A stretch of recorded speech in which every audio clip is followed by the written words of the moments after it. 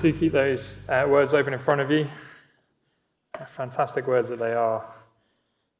Let's pray and ask for God's help. Gracious God, we thank you for this chapter. Thank you for all that it has assured us and shown us of your commitment to your people. And Father, as we look at these wonderful things today, please embed them deep in our hearts and lives. We pray in Jesus' name. Amen. Brilliant. If I've told you once, I've told you 1,000 times. Most of you are very obedient children. Wow, you didn't know that one. If I've told you once, I've told you 1,000 times. So the saying goes. Usually I heard it in relation to probably leaving washing all over the place or something like that. I've told you once, I've told you 1,000 times. But old habits sometimes die hard. Often when we get told things, it takes a while for them to filter through. And I think we can have that same experience in our Christian lives as well, right? How can I know if God is for me? How can I know if God is on my side? We are told pretty much every time we open our Bibles, we'll be reminded that, well, my standing before God is based upon his love for me and his grace for me and all that he has done for me in the Lord Jesus. It's not to do with my performance. And yet, when we mess up and fail, as we so often do, and that was Paul's focus really through chapter 7, his struggle with sin. When things go wrong, or seemingly go wrong in our lives, and we're going through difficult times, that's been much of chapter 8, all of a sudden these doubts can creep into our lives. Is he really for me? Does he love me at least as much as I thought he did? Well, today, as Jen alluded to in her introduction, we've really come to the peak of the mountainous assurance that we're given through Romans chapter 8. We're going to look at the verses that we've just had read over 2 weeks, so we're not going to cover them all today. But they really are the peak and the pinnacle of the assurance that we can have as God's people.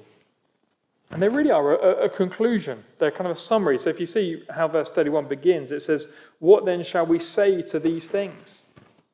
All these things that we've heard, all these things that we've had said through Romans chapter 8.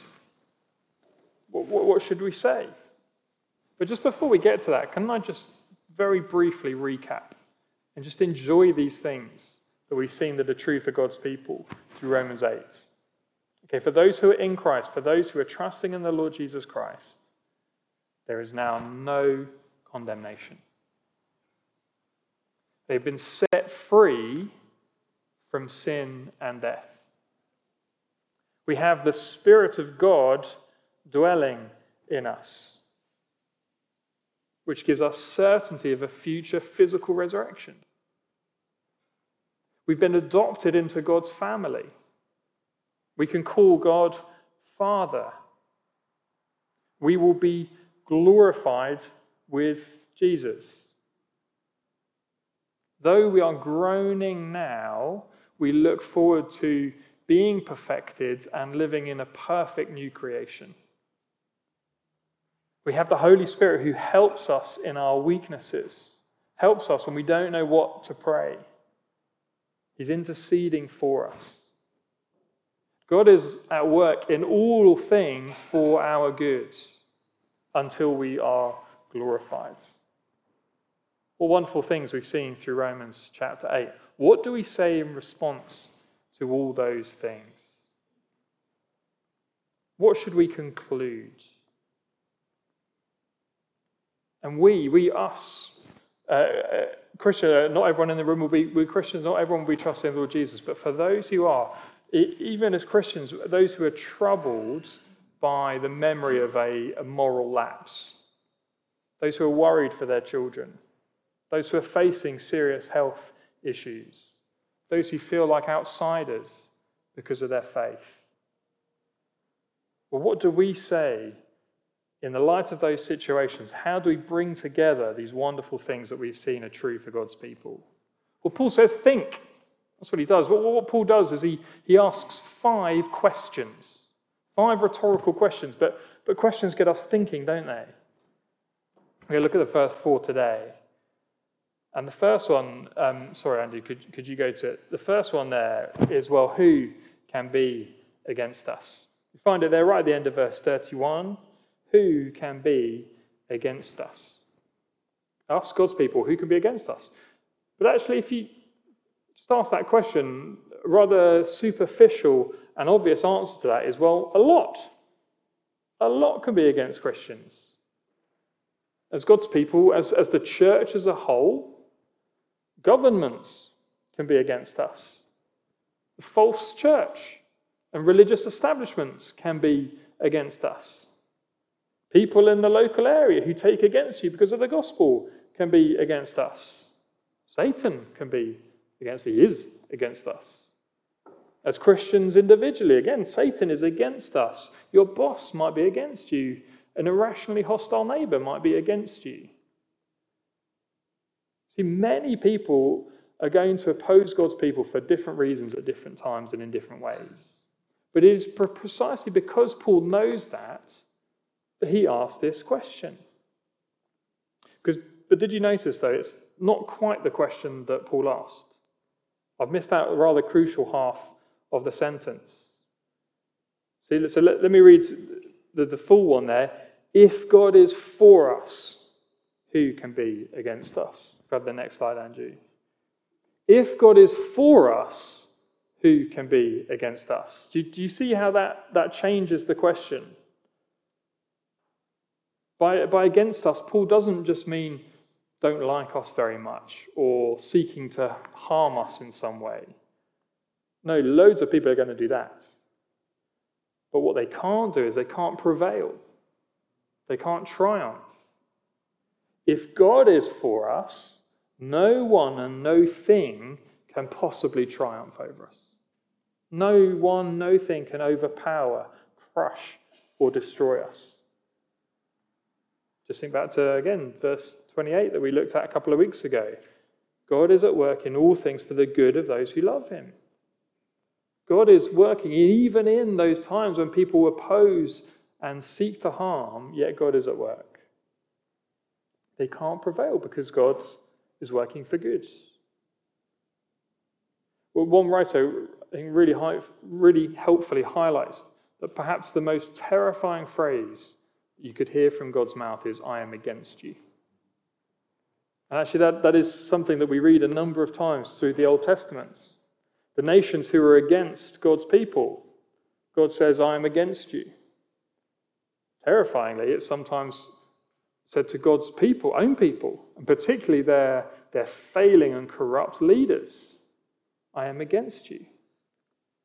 To have God, the righteous, holy, all-knowing, all-powerful God against you is a terrifying thing.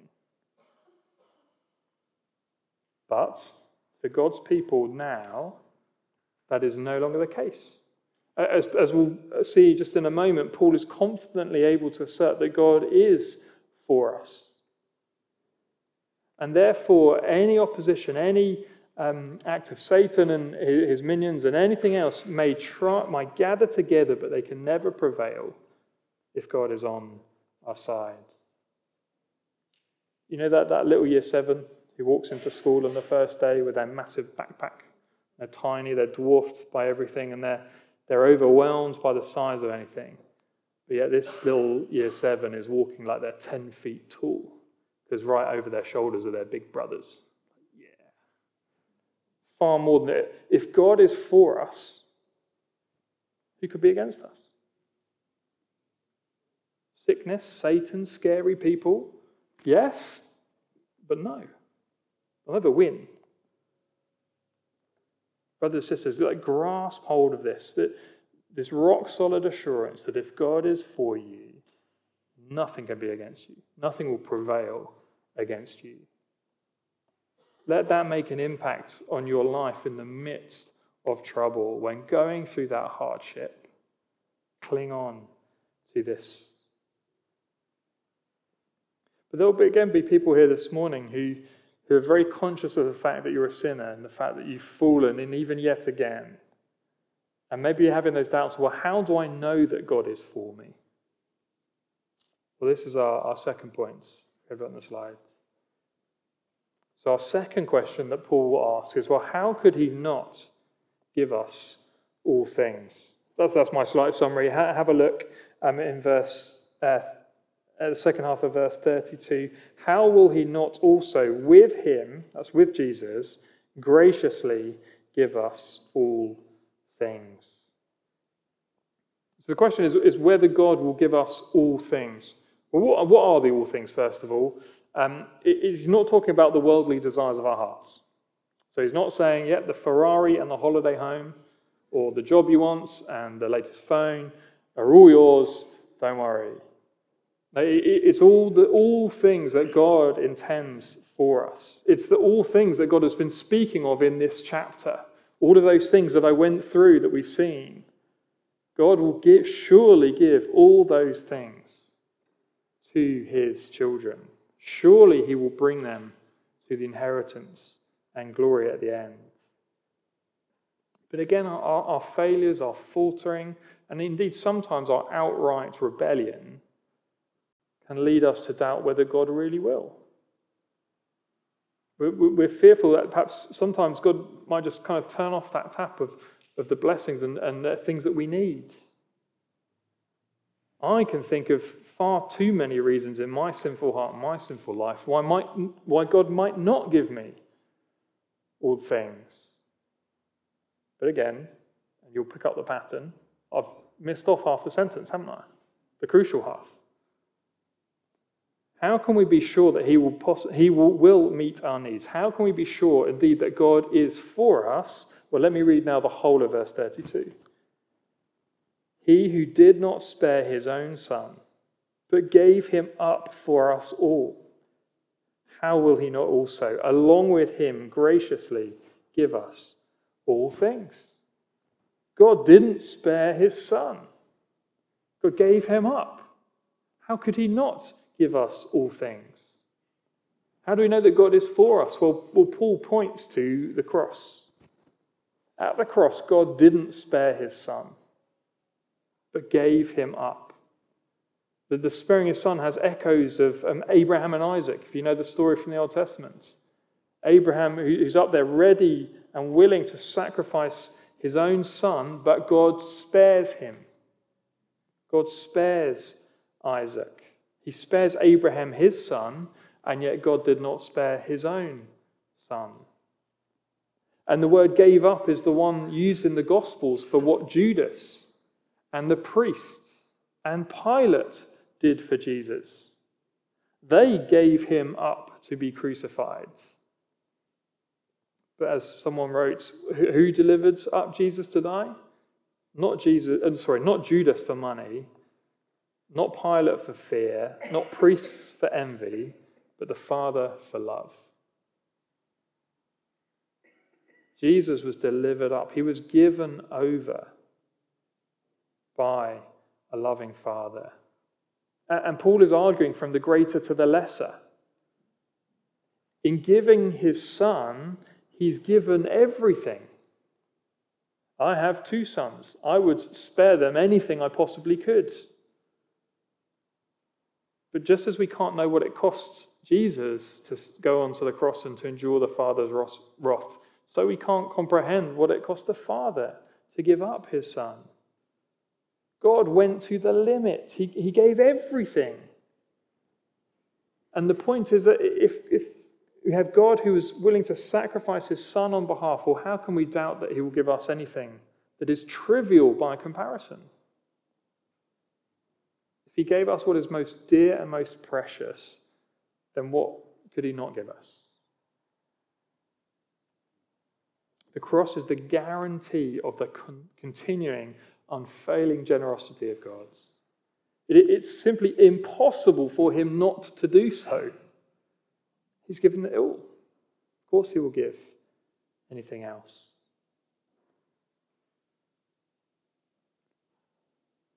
Again, I think we so easily can lapse into thinking, particularly when we've messed up, oh, I'm not sure God loves me anymore. Or at least, I'm not sure he loves me as much as he once did. God gave his son. God gave his son. What more could he give? What more could he do for you and me? And if he has given us his son, he will surely give us everything we need until we get to glory.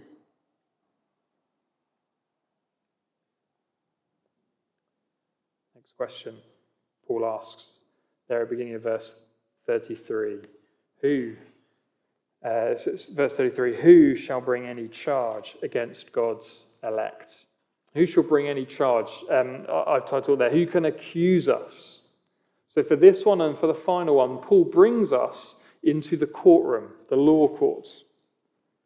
And as it were, he kind of sits us in the dock.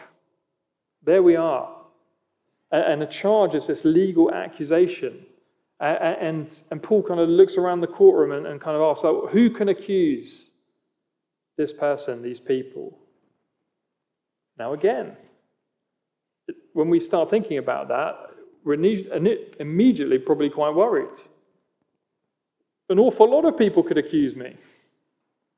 An awful lot of people could accuse me of unfaithfulness to God. Satan, the name Satan means accuser. He is the opposition of God's people. He is the accuser of God's people. And Satan again and again makes that charge. You've been unfaithful in God's service. That's the charge. And that stings because it's true. And again, some people here this morning, you hear that charge, and perhaps Satan's been telling you that all week.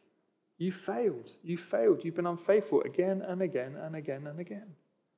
How could you possibly be acceptable to God? Satan could accuse us. Your spouse, I'm sure, could accuse you. The person who sees the worst of you, the biggest gap from the you at church. They see all those things.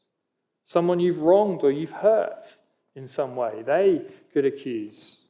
Again, perhaps most clearly of all, your conscience may accuse. We've, again, seen what we've done, or perhaps what we've seen we failed to do, what we haven't done. Now, our consciences are good gifts from God to help us in our walk with him. They're good things. But our consciences could lay 1,000,000 accusations each day. And again, of course, don't they things love to come together. Satan loves to whisper your ear and work with your conscience, leading sometimes to this self-condemnation, these many accusations. There are many people who could take the stand, as it were, to lay these accusations. But Paul is saying, look, none of those accusations are going to stick. No prosecution case can succeed. Why?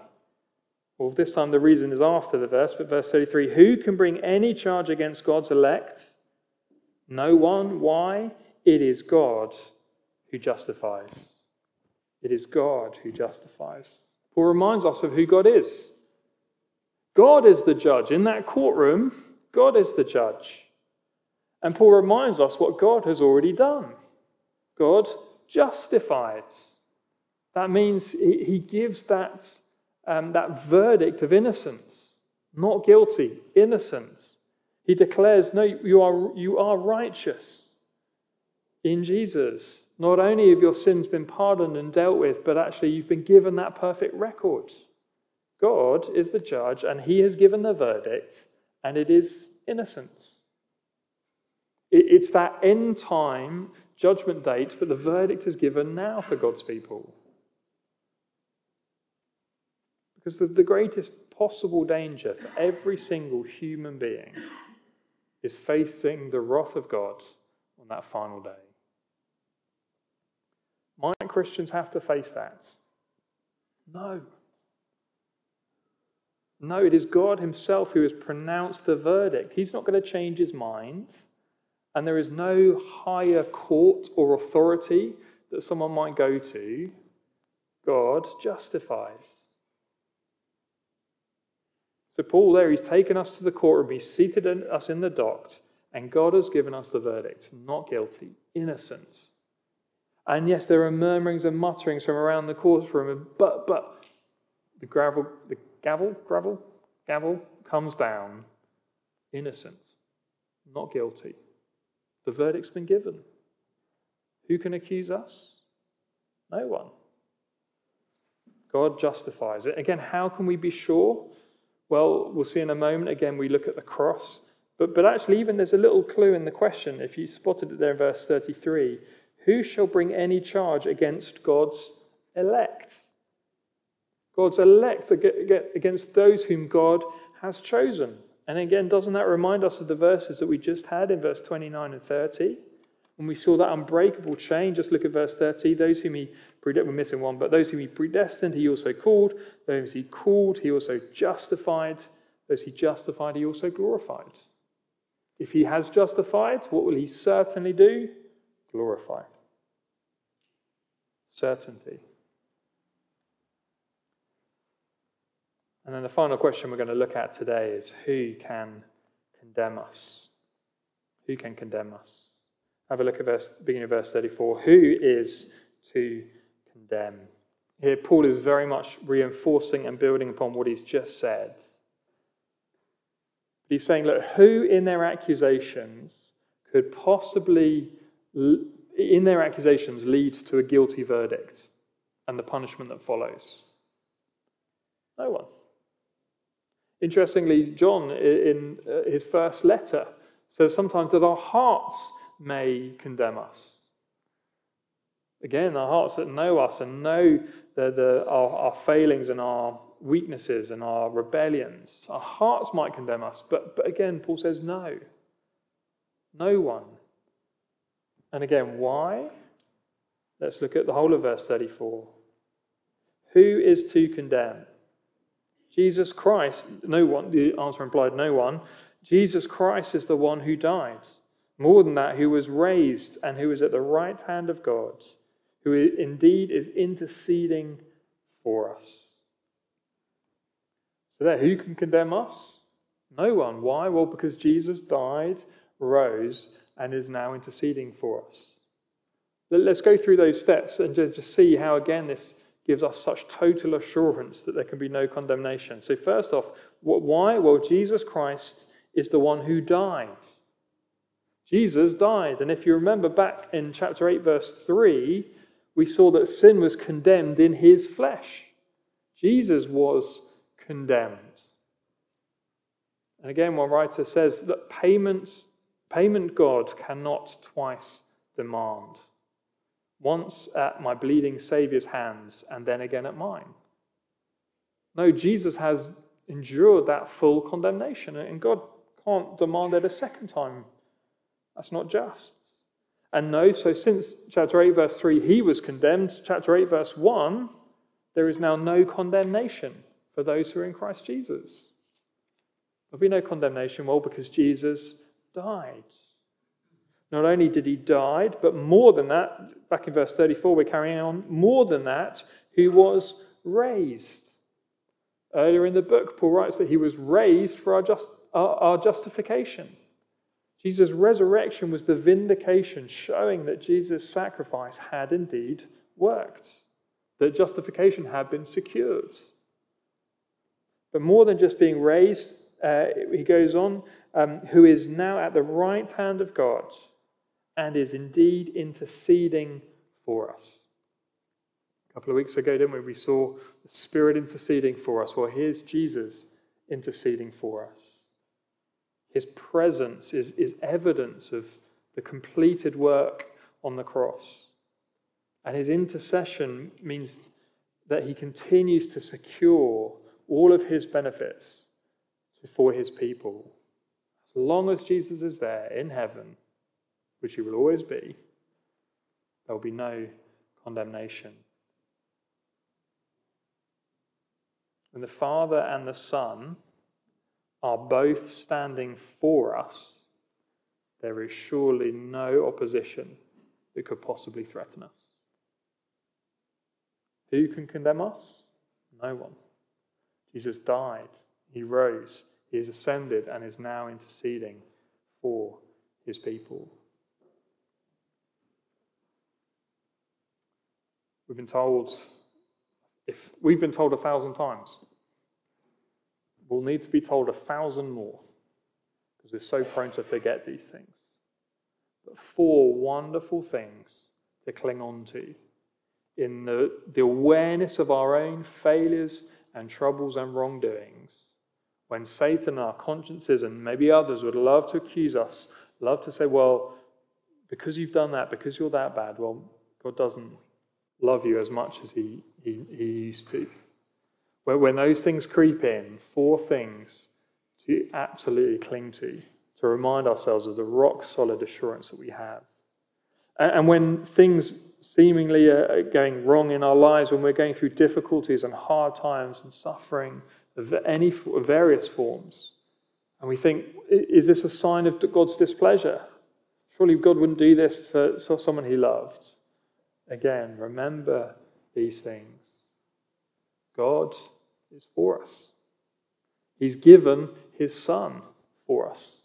He has justified us. And therefore there will be no condemnation, and never could. What wonderful things to cling on to. Let's pray that we would.